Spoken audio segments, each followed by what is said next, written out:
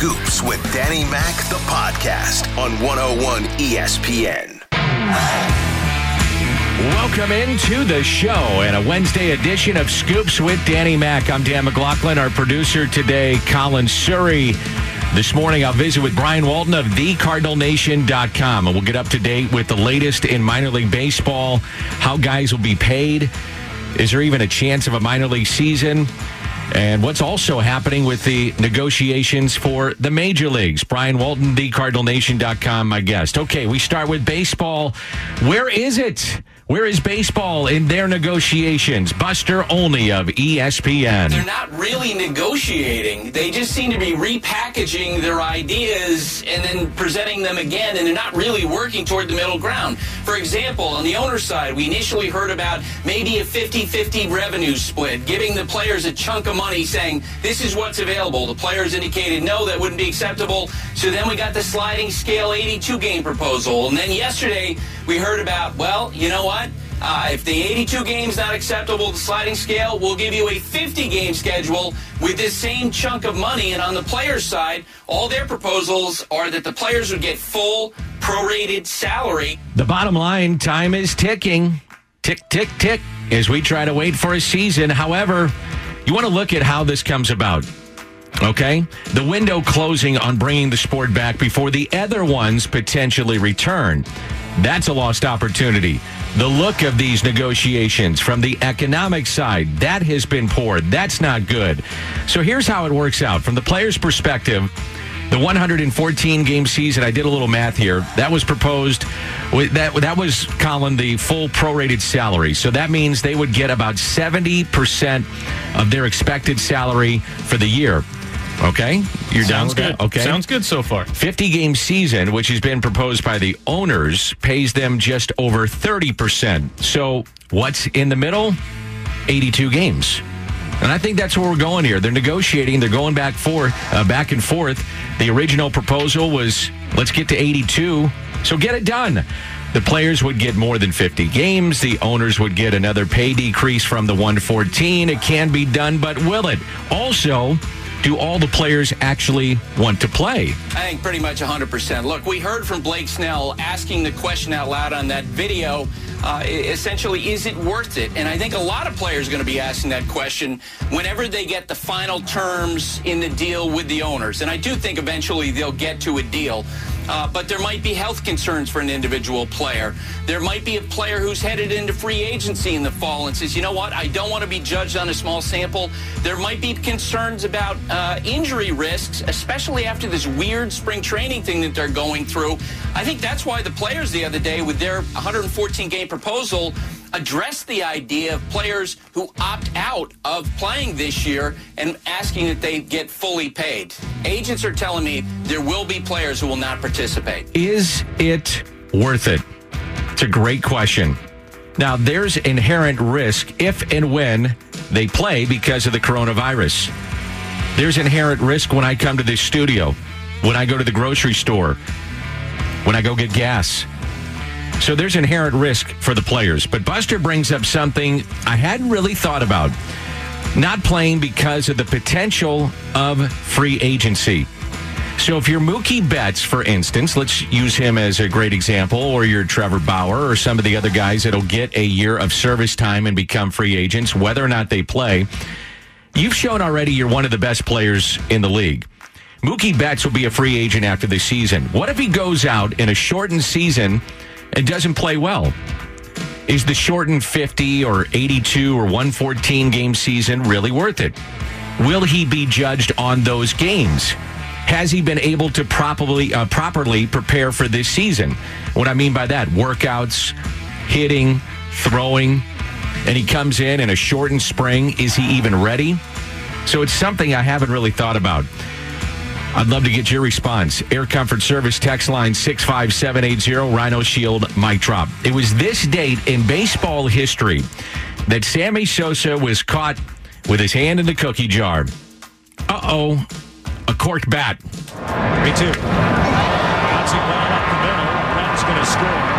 Anderson to throw first. And Tommy Lamb break hard. Runs alive. Gonzalez to third, gives Sosa his 25th RBI on a broken bat. The Cubs lead by 1 here in the first inning. Well, this isn't They're good. looking for a few more pieces of the lumber. No, they're looking to see what's in the bat. And they want to see if what's in the bat is really the bat or if there's anything in there that shouldn't be in there. Chip, I've seen something in there.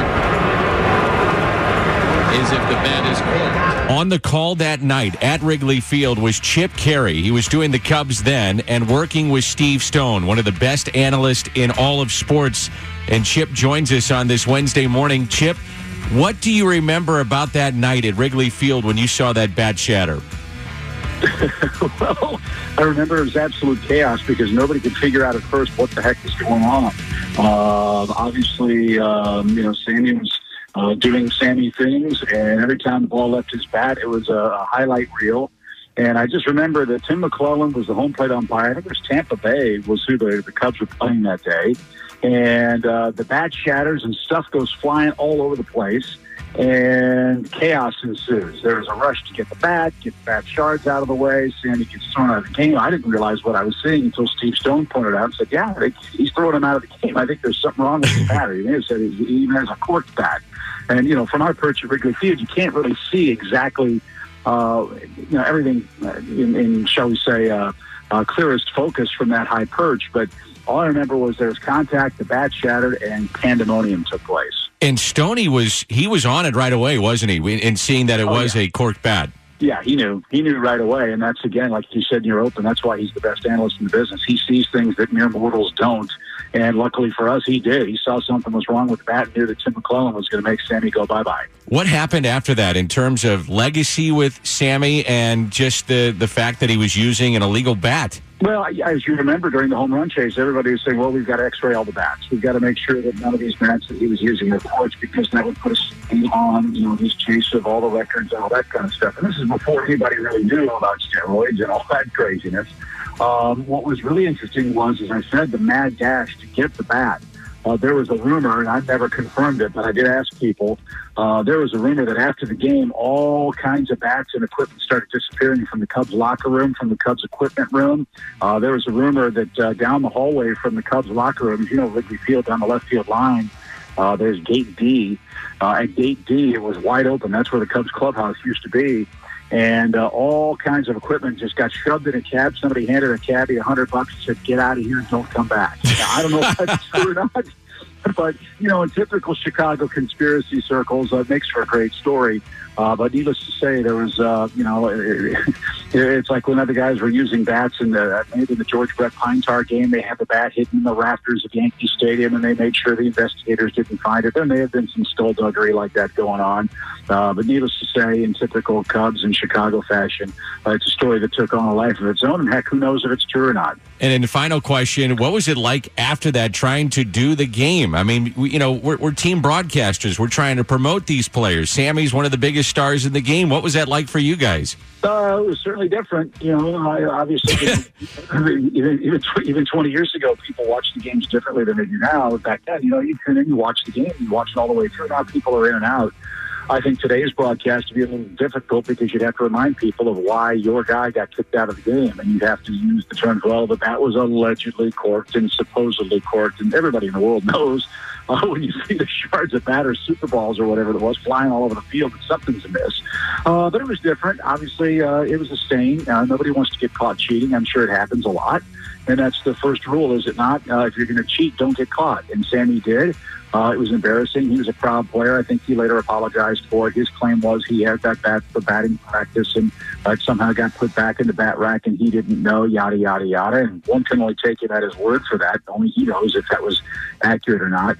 But look, as we all know, with great players and broadcasters and executives, the superstars are there for a brief moment in time, and the game goes on. That game went on, and quite frankly, I don't even remember if the Cubs won, but I do remember Tim McClellan throwing out Sammy Sosa for corked bat, and it made for a great story, and obviously we're still talking about it decades later. And Tim McClellan was part of the George Brett game, if memory serves correct, too, right? Tim McClellan was the home plate umpire in the George Brett game, and my broadcast partner in Atlanta. It's funny how life goes full circle. My broadcast partner in Atlanta, Joe Simpson, if you look at that video, Joe Simpson's the guy that held George Brett back from killing Tim McClellan. And George Brett, he was telling Joe on the bench. He said, if he throws me out, I'm going to kill him. I'm going to kill him. I'm going to kill him. And then obviously he throws him out, and George Brett goes insane. One of the great highlights of all time. But it's my broadcast partner in Atlanta, Joe Simpson, that held him back. And in fact, if you look at one of the at that video, one of the other umpires said, "You got him, Joe. You got him, Joe." And Joe says, "Yeah, I got him." I got him because George Brett was an uncaged tiger moment at Yankee Stadium. Awesome stuff. Thanks, Chip, for going down memory lane. Take care, my man. Okay, Danny, you too. Chip is the absolute best. That is funny. The best, Chip Caray. He's got so many stories, and he is widely considered one of the best play-by-play men in the sport, and our thanks to Chip Caray. So it got me thinking, how many guys used cork bats then and are using them now? You don't know. Players struggling, he says, I'll give it one at bat, maybe two, maybe this gets me going. We know for sure that pine tar is used for pitchers. We're seeing that more and more. For safety reasons, slick baseball probably should be used. But in the big picture, it's tough to cheat in this day and age of baseball. There's so many cameras on the players, the media access that is around the game. Remember Kenny Rogers in the 2006 World Series against the Cardinals? Cardinals could see clearly. The rest of the country could see it. There was pine tar being used. Why wasn't anything said? Because everybody's doing it, including the Cardinals. So that was this date in baseball history that Sammy got caught. And again, thanks to Chip, just one of the best. Love listening to him. I mentioned many times that this could be a race to get on the field for any sport. Try to be the first one back. The reason, well, you want to be back, the money, your fans, but you open up your sport to a nation that is looking for anything. And that could be the case for the MLS, according to Taylor Twellman. There is an opportunity for the sport in the league to really get some eyeballs that would have never had those eyeballs on them because of the pandemic, because of the situation in our country. So they're trying to maximize that situation. But Scott, I've said this to you a couple of times now. The players have been off 6 of the last 8 months. So if you expect them to train for 2 weeks and to come back and put on a product and not get injured, there's still got to be some wiggle room here where you allow the players to really get their fitness back, because 6 out of the last 8 months, that's an eternity for a professional athlete. As far as MLS for the Lou, I know that many of you have asked me about the team name, the colors, etc. Well, the stadium continues to go up in downtown St. Louis, but in terms of the other aspects that I just mentioned, sources have indicated to me that they are waiting for the country to heal through the pandemic, through what's going on right now.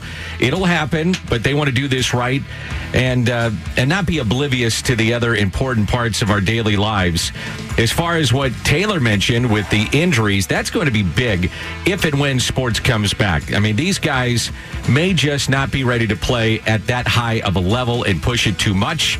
Time will tell.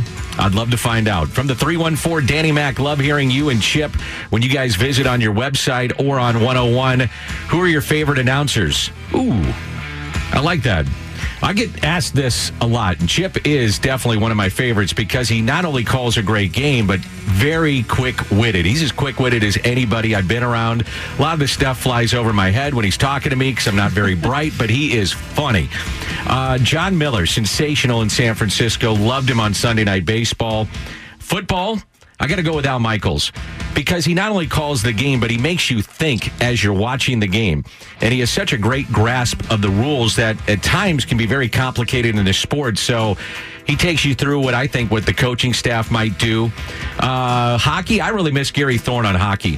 When he and Bill Clement were on ESPN hockey games, it was big. And Gary never missed a big moment. Miss him on that. Basketball, go with Marv Albert. Takes me back to the days of the NBA on NBC. And Michael Jordan. Golf, it's Jim Nance. Hello, friends. From the 573, really enjoying Randy and Michelle in the morning, and you've been a great addition to 101. Thank you. They've been talking a lot about the Sosa McGuire documentary. Just had Walton on. What do you want to see out of it? Well, good question. I'm looking forward to it, more so because there isn't anything else on television. And look, we were all into the summer of 70. And if you say that you weren't, you're not being truthful. It was great theater. For me personally, I wasn't wondering about steroids at that time. Maybe you were. I wasn't. I was wondering about the next home run. And remember when they would open the gates early just to watch batting practice? I know McGuire feels he helped bring back baseball, and he did.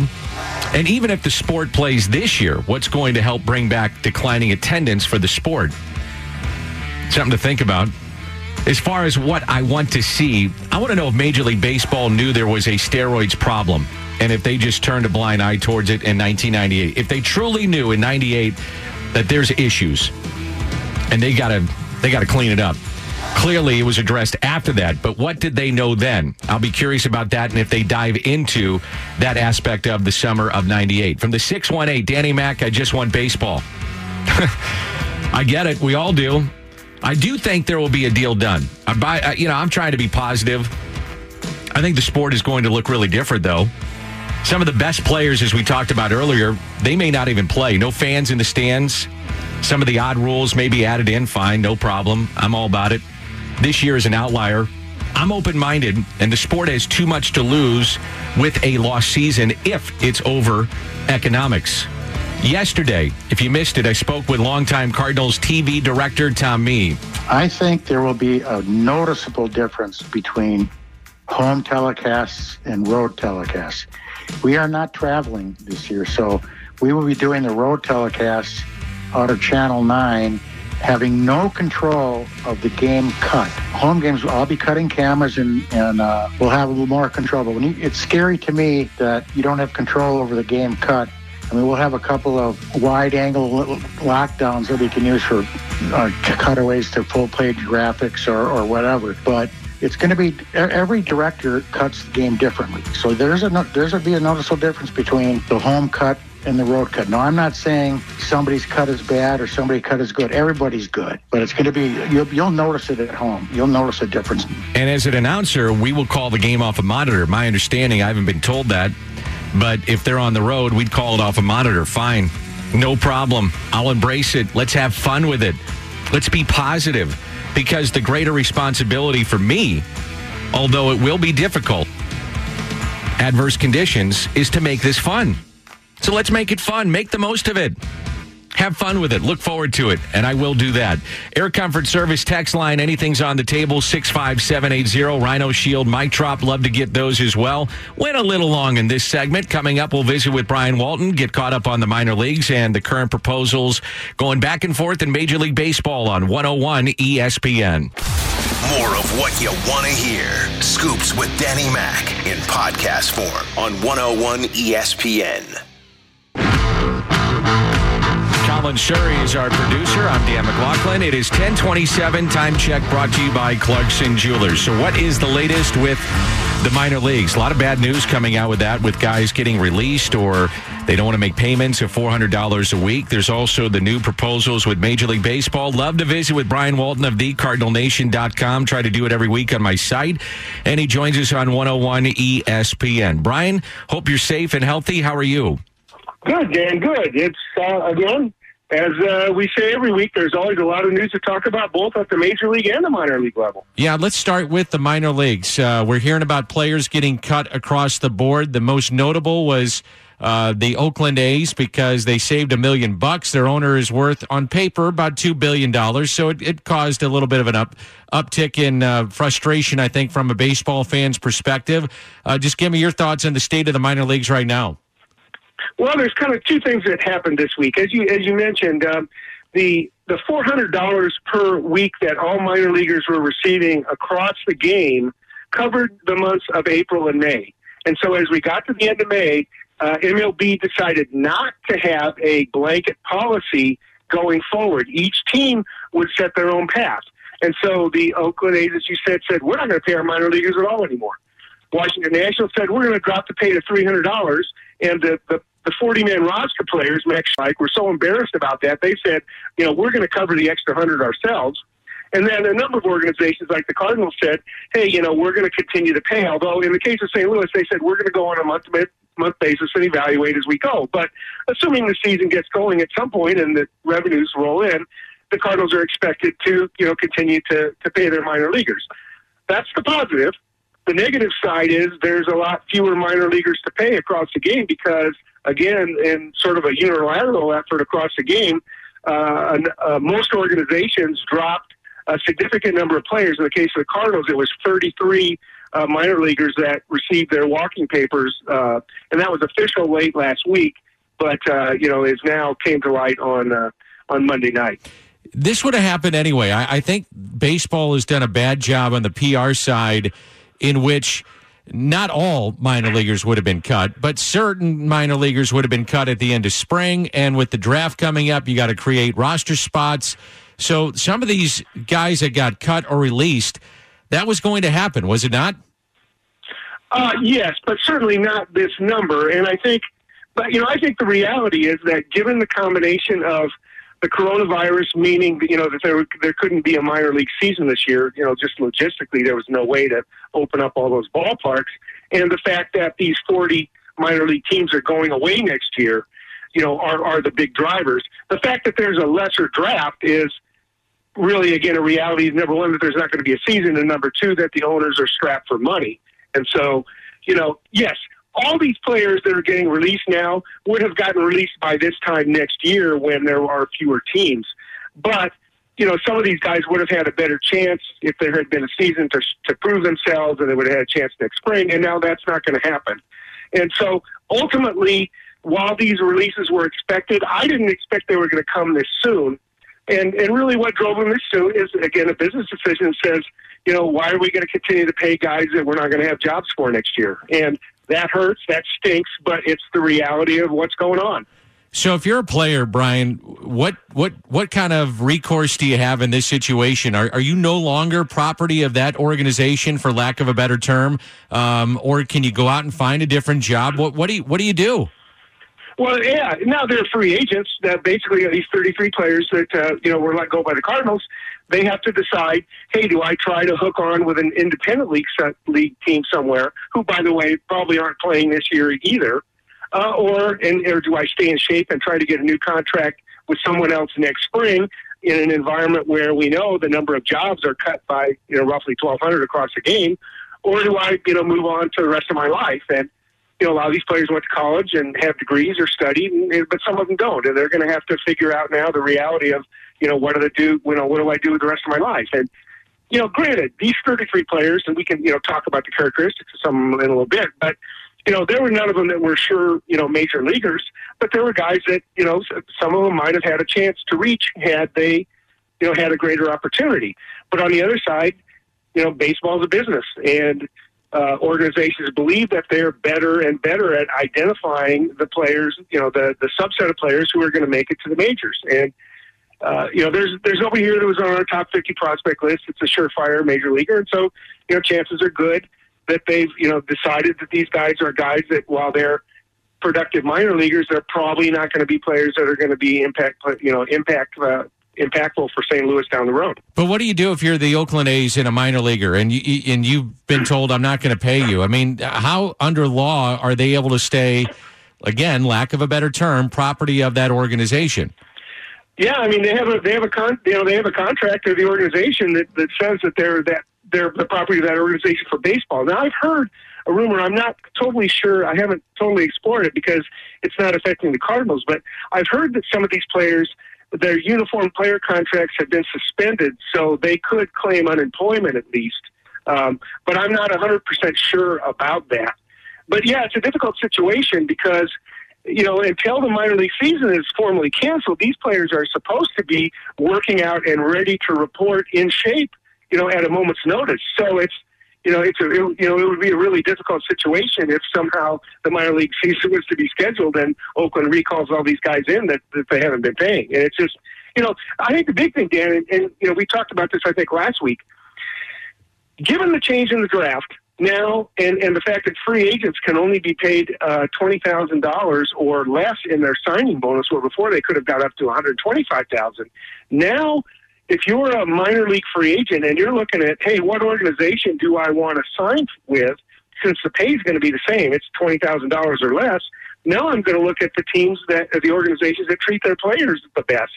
and I'm not going to go to Oakland. I'm going to go to Toronto, who increased their minor league salaries before anybody else. Or I'm going to go to the Giants, who are paying their minor leaguers actual housing stipends to help them cover their housing, in their minor league cities. So, I'm going to go to the organizations where they treat their players right, not the ones that cut corners any way they can. In terms of Major League Baseball, we have seen 114 games rolled out, maybe 82, maybe 50. But in a general sense, it looks like the ball is rolling in a positive way, some way, somehow, to get a season in. What do you think?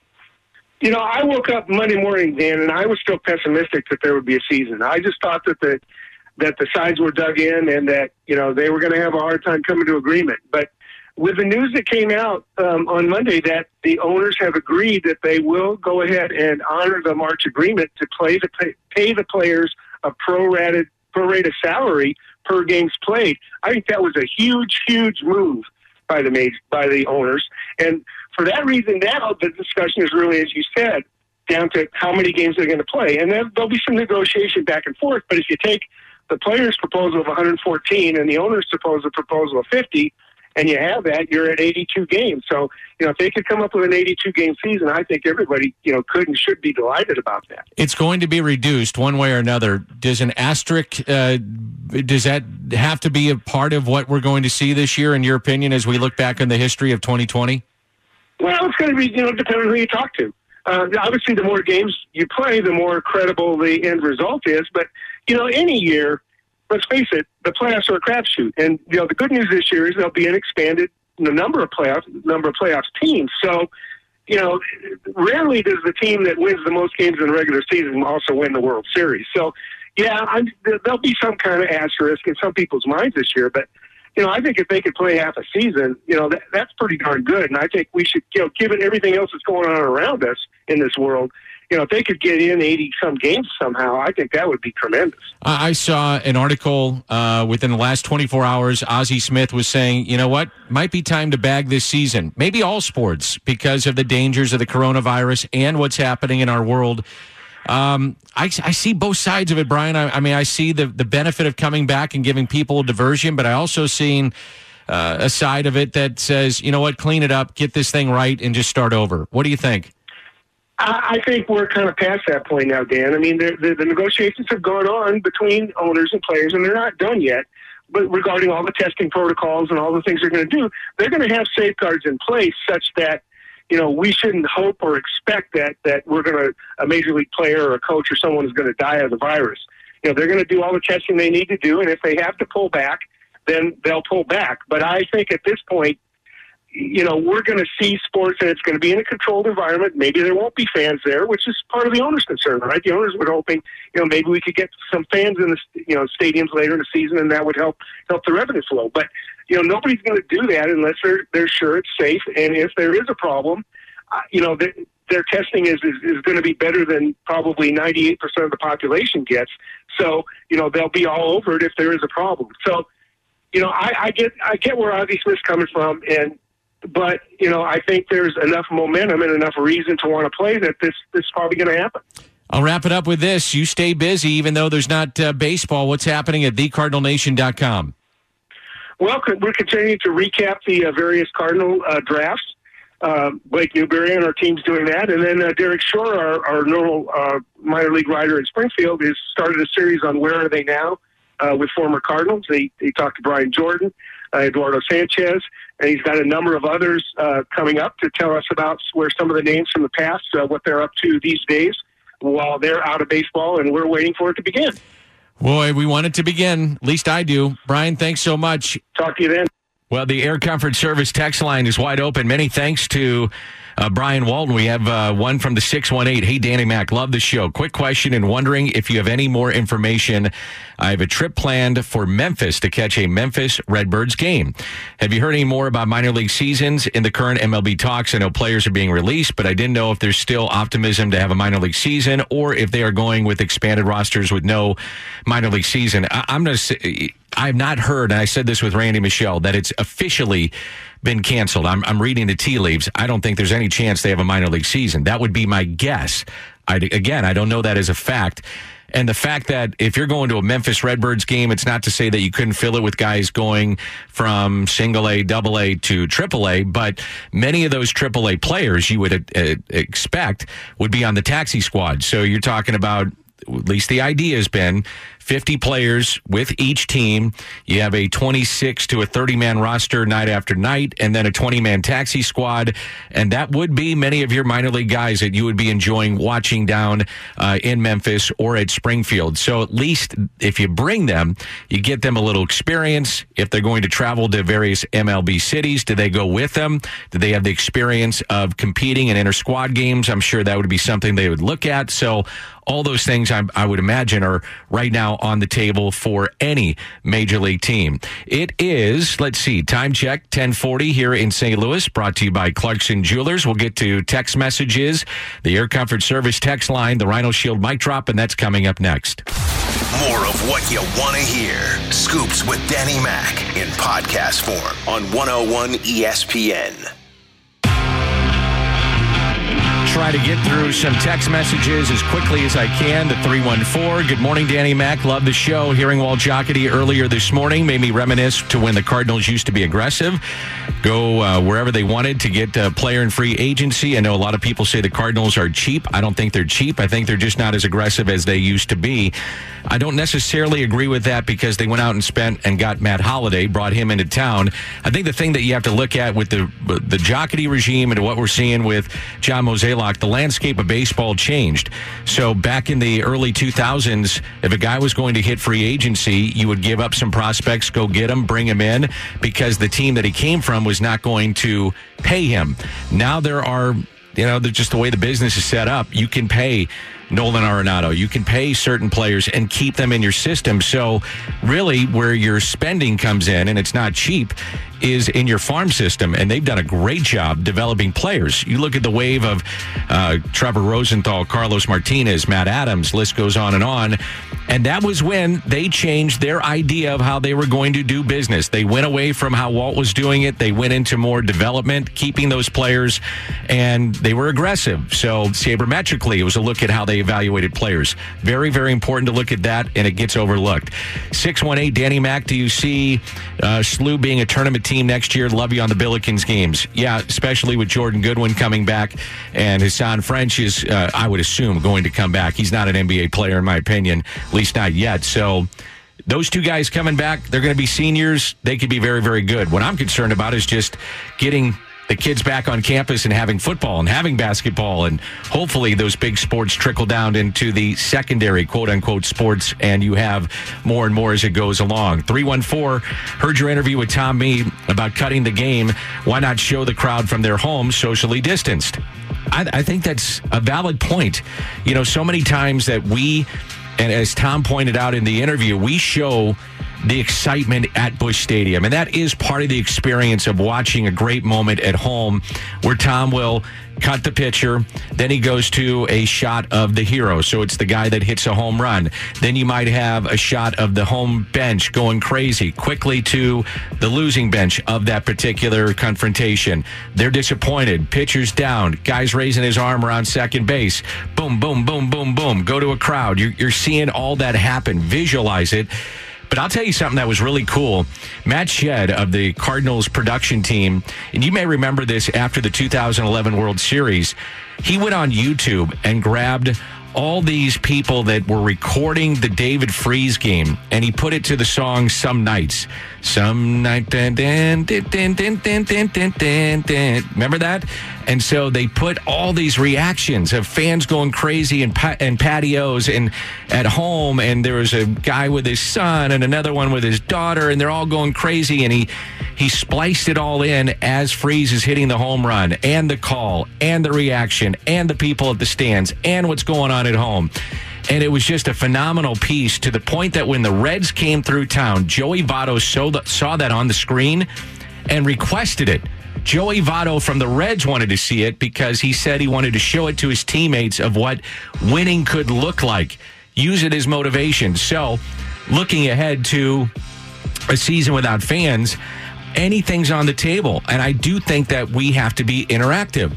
So if you have questions, we can answer the questions on the air. Tweet at us.